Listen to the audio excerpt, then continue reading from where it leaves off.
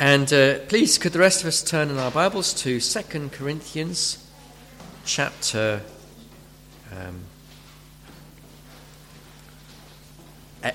8.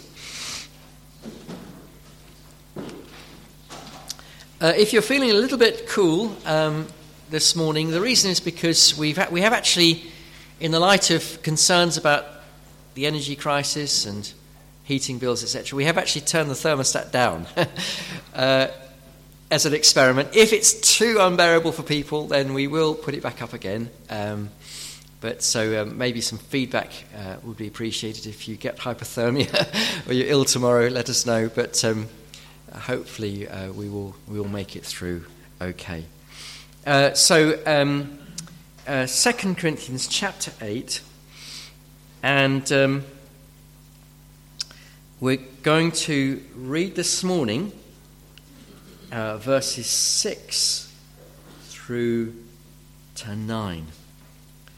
Okay, so 2 Corinthians chapter 6 to 9.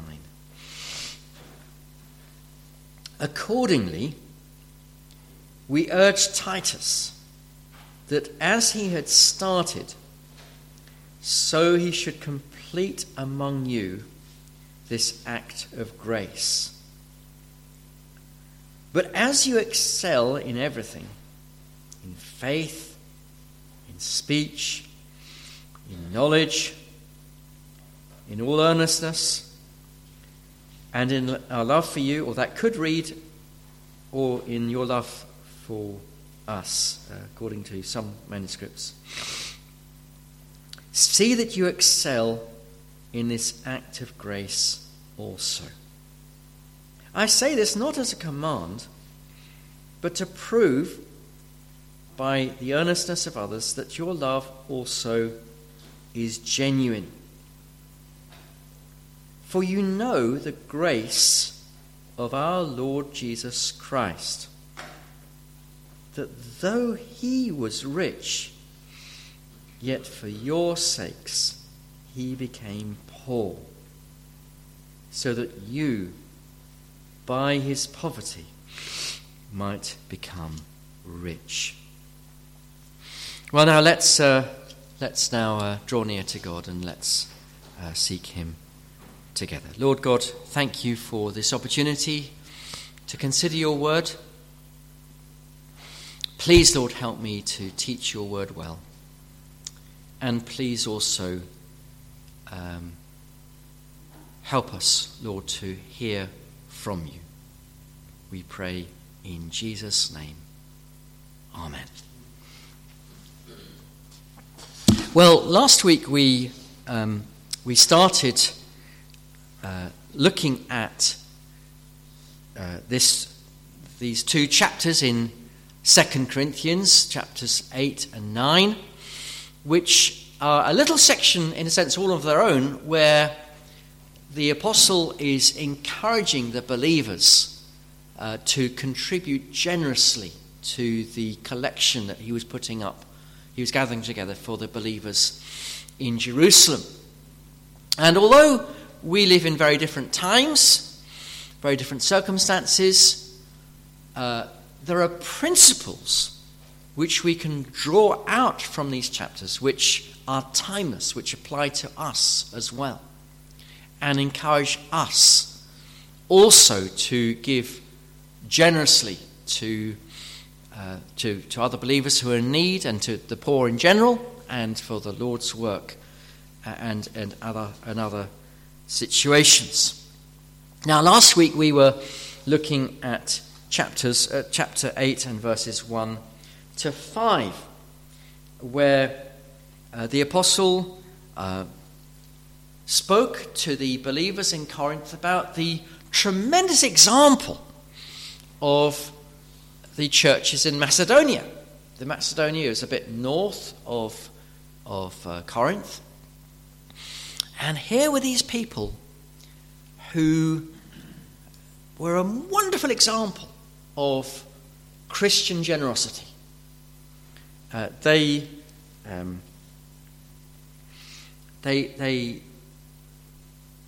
were very generous in spite of the fact that they had really difficulty. They were in a very difficult situation. They'd been through a lot of trials, and they'd been through many difficulties. They were very poor.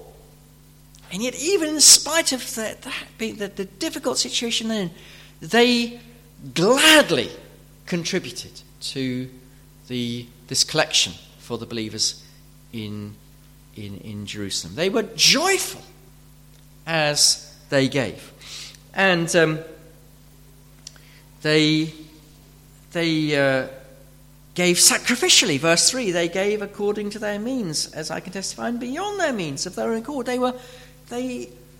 They dug deep into their pockets. Not because Paul said, oh, come on, you've got to give some money. No, they wanted to give. They gave of their own accord. They gladly wanted to contribute to this collection that was going on.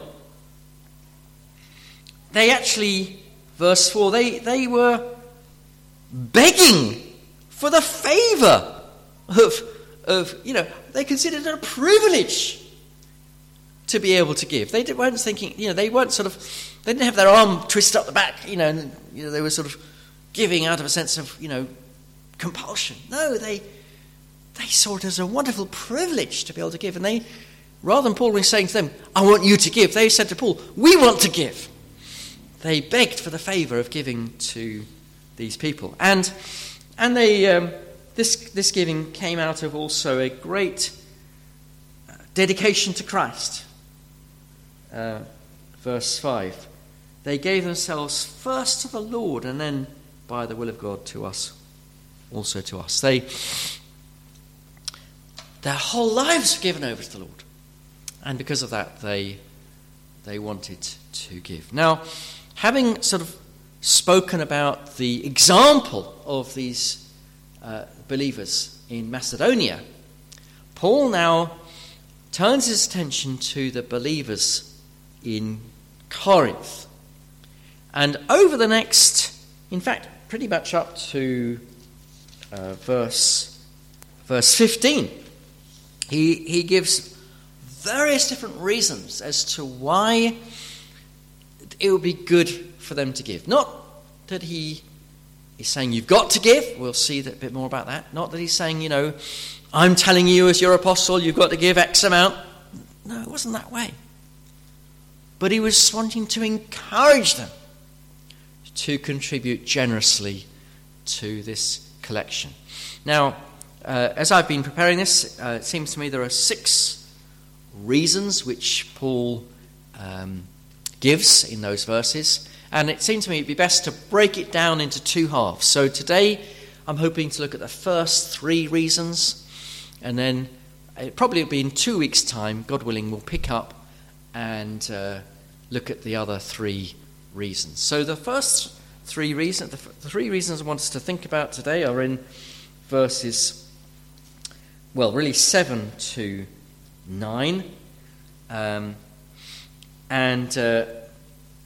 I'll give you them. I'll give you those 3 reasons as headings now, and then we'll think about those reasons. First of all, then, we should be generous in order to have a fully rounded Christian character. Verse 7. Secondly, we should be generous in order to prove that we have love, and thereby prove that we are true believers. And then thirdly, we should be generous because the Lord Jesus Christ has been generous with us. So let us think about these things together. And my prayer is that if you are a Christian, you'll come away from this morning service thinking, God has been good to me. I'm blessed. And because you feel blessed, you'll want to be a blessing to other people. And my prayer is that if you're not yet a Christian, you will come away thinking,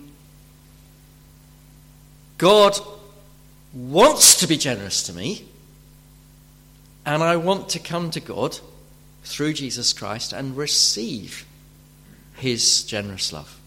So I do hope and pray that God will be at work among us as we consider these verses today. So the first thing then is we see that we should be generous in order to have an all-rounded character. And let me just go back first of all to verse 6. Accordingly, we urge Titus that as he had started, so he should complete among you this act of grace. Now, if you've been here in previous weeks, you'll know that one reason why Paul sent Titus to Corinth was because he was really anxious to find out how the believers were there. And he'd sent them a stiff letter, the previous letter, 1 Corinthians, which had quite a few rebukes in it, and he was quite concerned. Have they accepted my rebuke? Have they hardened their hearts? Have they turned away from God? Have they repented as they needed to repent? And so he'd sent Titus in order to check out that the believers were okay spiritually. But then this verse tells us there's another reason why he sent Titus. It was because he wanted to make sure that this collection for the believers in Corinth was going to go ahead. So for the believers in Jerusalem. Now, he'd refer to that in chapter 16 of his first letter, where he'd encouraged the believers to put aside a certain amount of money each week in order to build up a fund for the relief of the saints in Jerusalem. But then he'd sent Titus to try to bring to completion this act of kindness which they had initiated.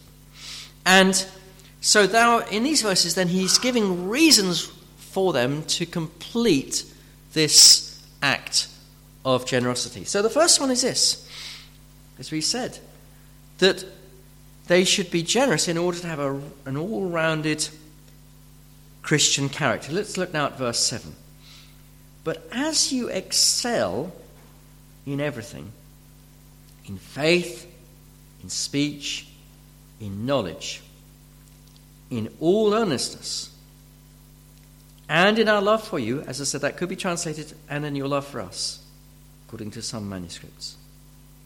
See that you excel in this act of grace also. Now that word that's translated that's translated excel there is the word which is often translated in the New Testament as abound.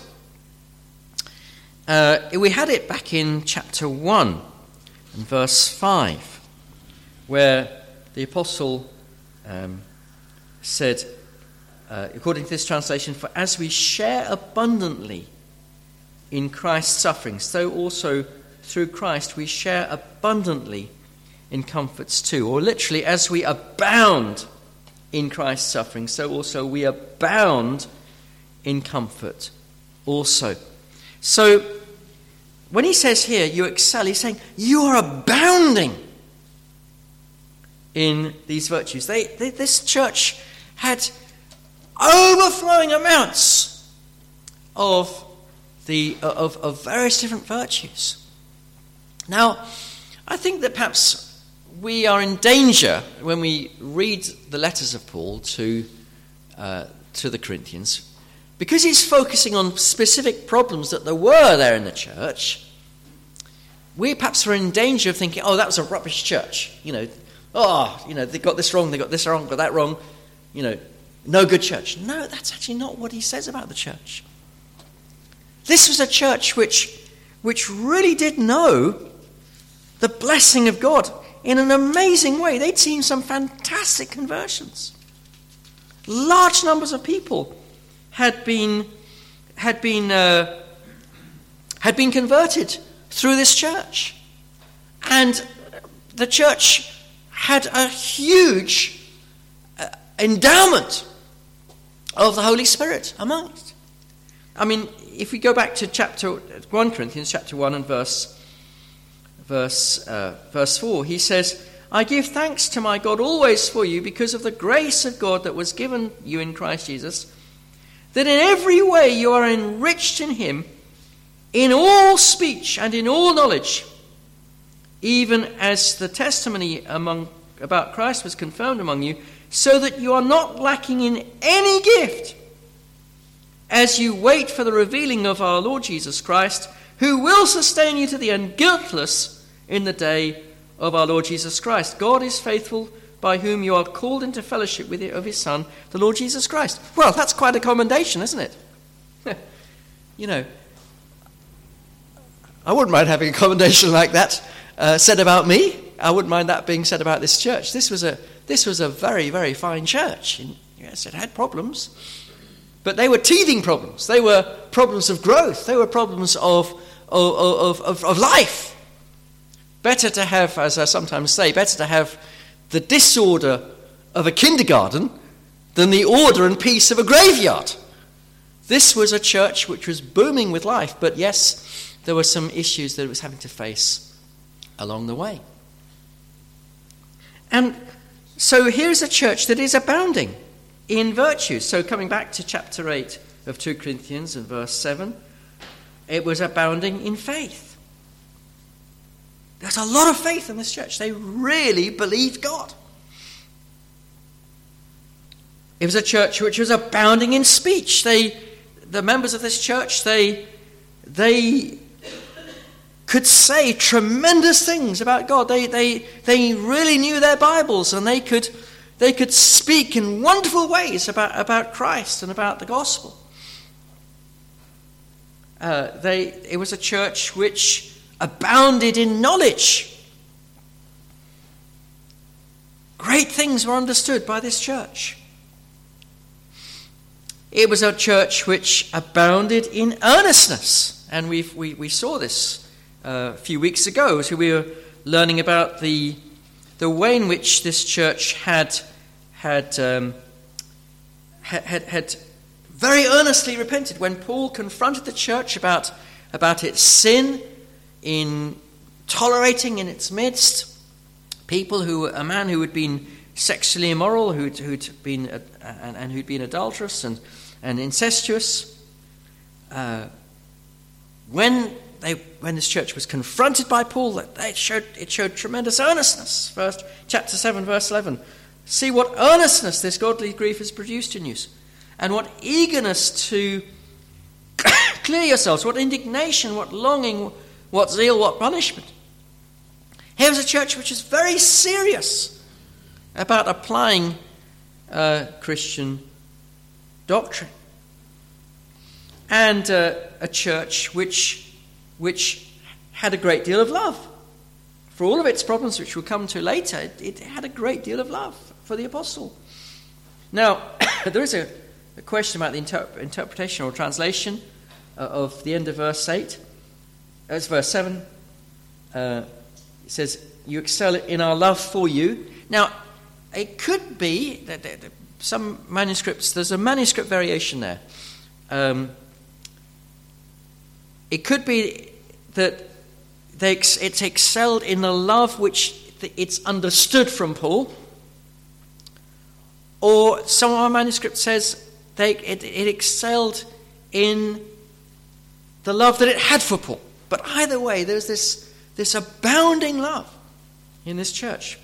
So he says, given that you abound in these virtues, see that you also abound in this grace, the grace of giving, the grace of generosity. Now, I think there's a couple of quite important things we can learn from this verse.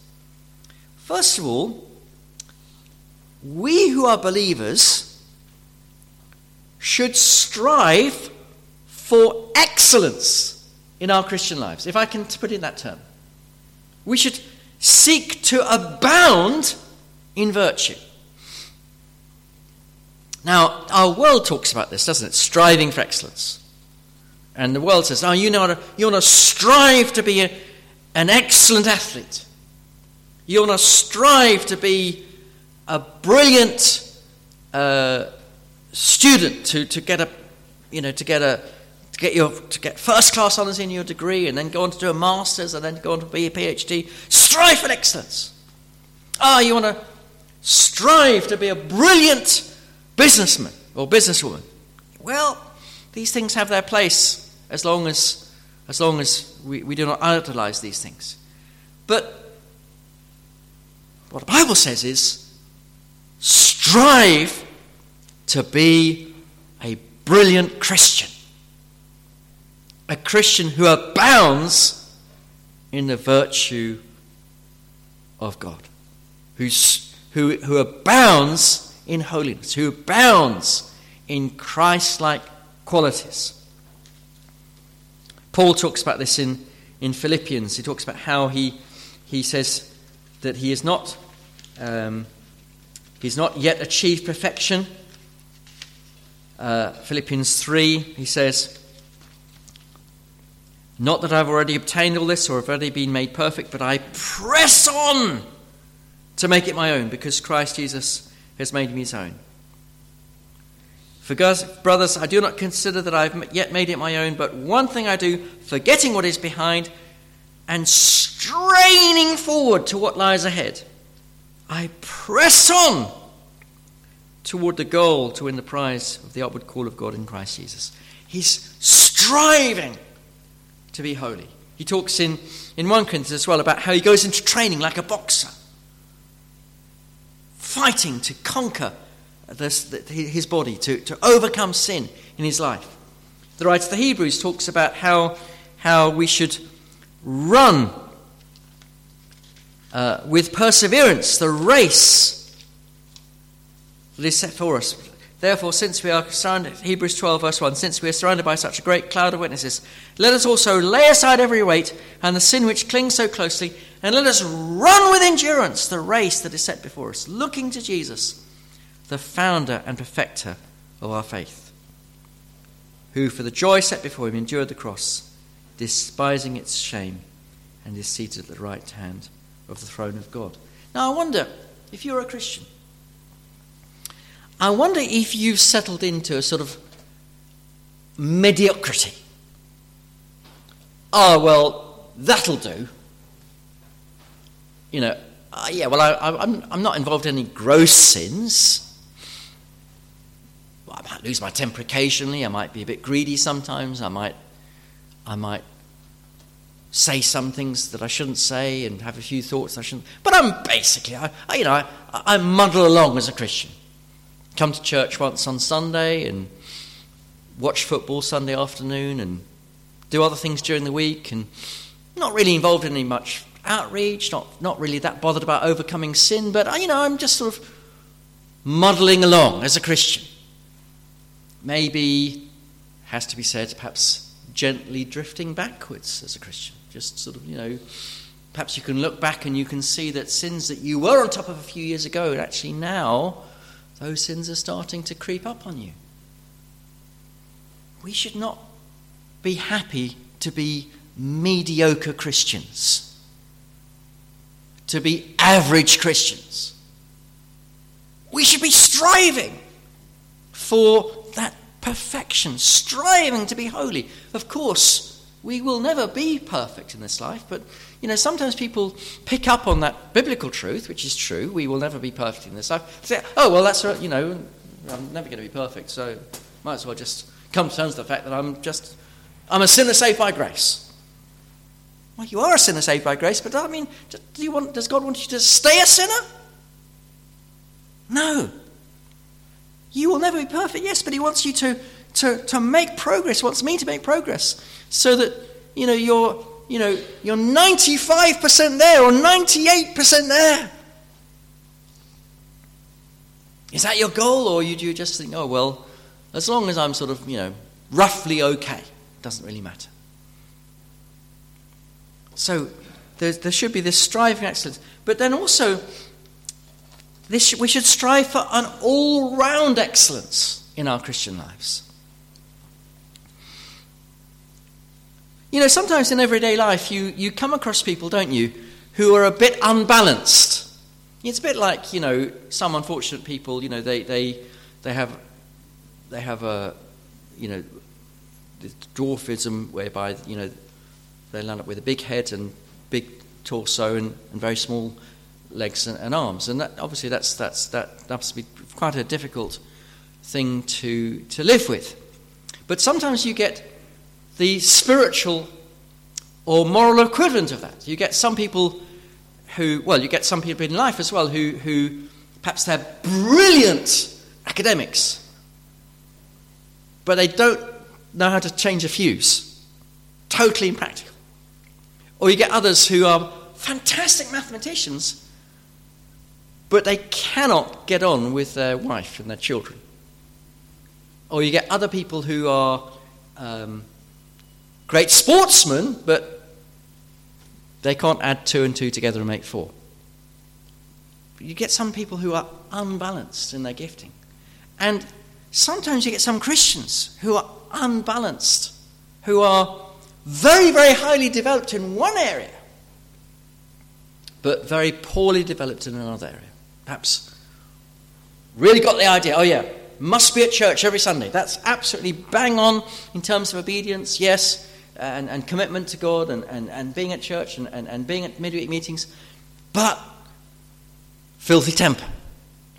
Or maybe you have another person who's really good on evangelism, but hardly ever prays. Or you might have somebody else who is very keen on being morally pure, no hint of sexual immorality, but there's a pride there. Now, we need to cultivate every virtue as Christians, not just one virtue and leave another one untouched, but we need, by God's grace, to develop in every area so that we are fully rounded and fully developed, obedient children of God. And what Paul is saying to these people in Corinth is, now look, you're excelling in one area, which is in several areas, in speech and so on, and knowledge and faith. That's great. But see that you also excel in this matter of giving. You're bound in this matter as well. So we should give in order to be fully rounded. We should be generous in order to be fully rounded believers. Now, next thing, secondly, we should be generous in order to prove the genuineness of our love. He says in verse 8, I say this not as a command, but to prove by the earnestness of others that your love also is genuine. Now, just before we go on to look at what he does say positively about why we should be generous to prove our love is genuine, just notice as we're going through, notice what it says there. Very interesting. He says, I say this not as a command. Paul does not say, if Paul had wanted to say, okay, this is the amount that you should be giving, and I'm commanding you as an apostle, you must give this certain amount. This would have been his golden opportunity. He could so easily have said, have you not read in the Old Testament, you must give 10% of all you have? He doesn't do that, does he? He says, I say this not as a command. I'm not commanding, I'm not giving you like a hard and fast rule as to what level of generosity you are to show. And in fact, you won't find anywhere else in the New Testament either. If you go through the letters of Paul, you won't find anywhere he says, this is the specific amount that you should be giving. And you go to the teaching of Jesus, same again. You cannot find anywhere in the teaching of Jesus a command to his disciples, you must give X amount. Now, many of you will be aware that there are many teachers today who insist that every Christian must, as a matter of obedience, give 10% of his or her income away. And they will usually insist that that 10% should be given to their own organisation or their own church. Some will go so far as to check up on their members to make sure that they are giving their 10%, and if they don't give their 10%, there'll be a knock on the door and they will be asking, where's the money? But we should remember that the Old Testament tithe was part of the Old Testament ceremonial law and was very much tied to the sacrificial system. In fact, part of the tithe was meant to be eaten by the person who brought it. Another part was to provide for the Levites, who were approximately 1/12 of the population of Israel, and they were the priests, and they had to be provided for. But nowhere is the tithe imposed upon believers in the New Covenant age. Now, someone might point to Matthew chapter 23 and verse 23, where Jesus said, speaking to the Pharisees, "Woe to you, scribes and Pharisees, hypocrites, for you tithe mint and dill and cumin, and have neglected weightier matters of the law, justice, mercy, and faithfulness. These you ought to have done without neglecting the others." But remember that this was said by Jesus to the Pharisees when the sacrificial system was still in operation. Of course the Pharisees should have carried out the tithe because they were living under the old covenant. But what Paul is saying is that they should not have neglected the other, more important moral teaching at the same time. It should not be interpreted as a command to continue Old Testament practice. Another example of an Old Testament ceremonial law referred to by Jesus is in Matthew chapter 5 and verses 23 and 24, where he says, "So if you're offering your gift at the altar and there remember that your brother has something against you, leave your gift there before the altar and go.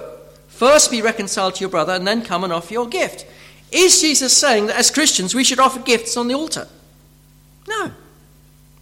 But there's a principle there which we should apply. So that applies also, I think this is how we should apply that, understand that saying in Matthew 23. Does this mean that God doesn't want us to give anything anymore? That we just hold on to our money? Absolutely not. Because that's what the whole point of this passage is about. That we should be generous as Christians. And if we apply what is said here in chapters 8 and 9 of 2 Corinthians, we'll probably end up giving far more than 10% of our income. Many of us anyway. But it should be done gladly and willingly because we want to give, rather than because some pastor has told us, "Oh, you've got to give your 10%, you know." So, looking at what he says positively there, he says then, "I say this not as a command, but to prove by the earnestness of others that your love is also genuine." Now that sounds a bit strange. We think, what does he mean by that? Well, I think the way to understand it is so that to prove by comparing what you do with the earnestness of others, you might prove the genuineness of your love. In other words, what he's saying to them is, as they give generously, they will show that they have real love. And that real love will itself prove that they are true believers. Now, earlier in our service, we read from first letter of John, and in chapter 4. And just a bit before that, in chapter 3 of John's first letter, John writes that our practical love, practical giving to others shows that we are believers, and it shows that we are born of God. So, we'll perhaps pick up in verse 11 of 1 John 3. He says, "For this is the message you've heard from the beginning, that we should love one another. We should not be like Cain, who was of the evil one and murdered his brother." And then go on to verse 16. "By this we know love, that he laid down his life for us, and we ought to lay down our lives for the brothers.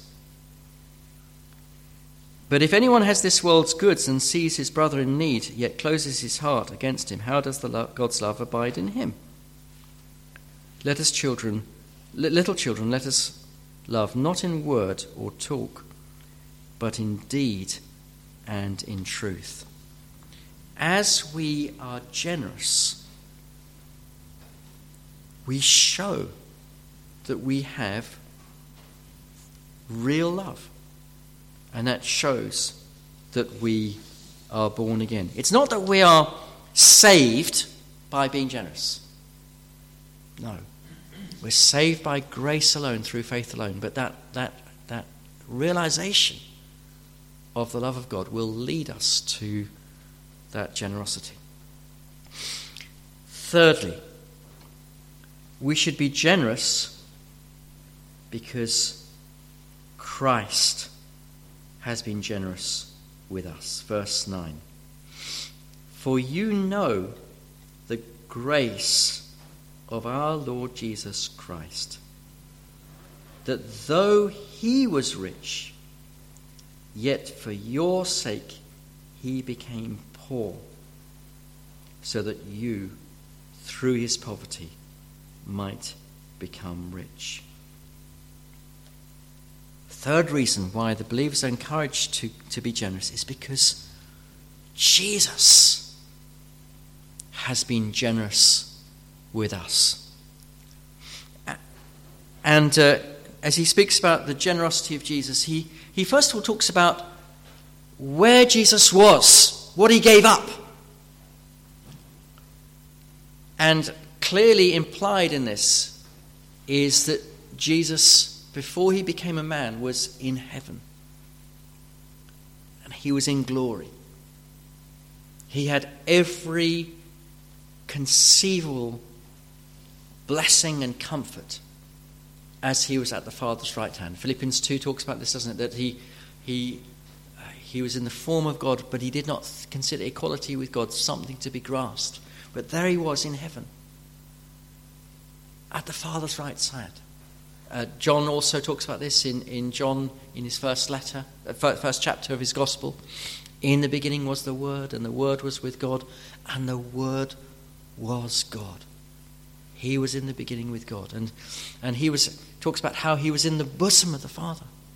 He was right there, in the most intimate relationship with the Father, enjoying unspeakable happiness. The angels all worshipping him, and knowing the great love of God. That's the situation he was in. But he gave that up. He did not hold on to that luxury that he was enjoying. And Philippians talks about how he emptied himself and took the form of a servant. It's not that Jesus stopped being God. He was still God. But he stopped enjoying, the Son stopped enjoying the privileges of his divinity and the comforts of his divinity. And he allowed himself to be reduced down to a tiny cell in the womb of Mary. And he allowed himself to go through human birth. He allowed himself to be placed in a feeding trough, in a cattle shed. And he was willing to grow up as a boy and be treated as just a child. And then he was willing to learn the trade of being a carpenter. And then he entered in his public ministry, and he went through 3 years of being intensely busy, people making demands of him all the time, people wanting to kill him, being hated, despised, rejected, homeless. And then he went through the dreadful agony of the cross. And as he hung naked on that cross, he went through the shame and horror of that situation, and he bore the wrath of God against the sin of his people. So from having been so high, from having been so rich in heaven, he became poor. He lost everything for us, for the sake of those who are his children. So that, Paul says, in him you might become rich. You know the grace of our Lord Jesus Christ, so that though he was rich, yet for your sake he became poor, so that you through his poverty might become rich. Now, some false teachers falsely say about this verse, so if you trust in Jesus, you'll be rich materially. Well, we've already dealt with that last week. The scriptures are so clear that we're not necessarily promised material riches in this world at all. Of course, some Christians are rich, we know that. But that's not promised as part of being a Christian. But the true Christian is unbelievably rich spiritually.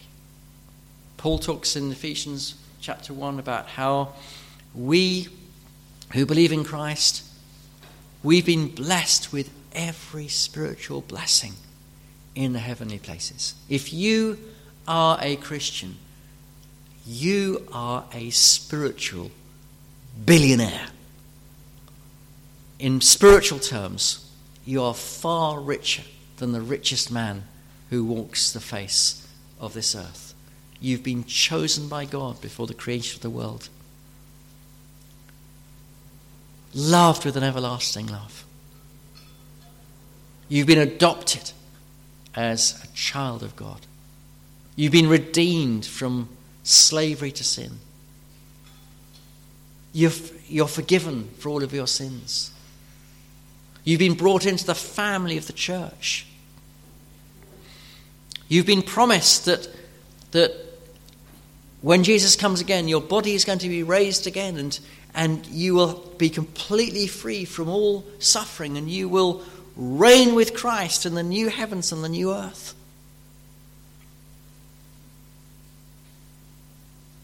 If you are a believer, you are so endowed by God, so blessed by God spiritually. So Christ showed this amazing generosity. He sacrificed so much in order to make us, in him, so rich. So Paul is saying, look, this is what's happened to you. You are so blessed. Given that you are so blessed spiritually, can you not show some generosity materially?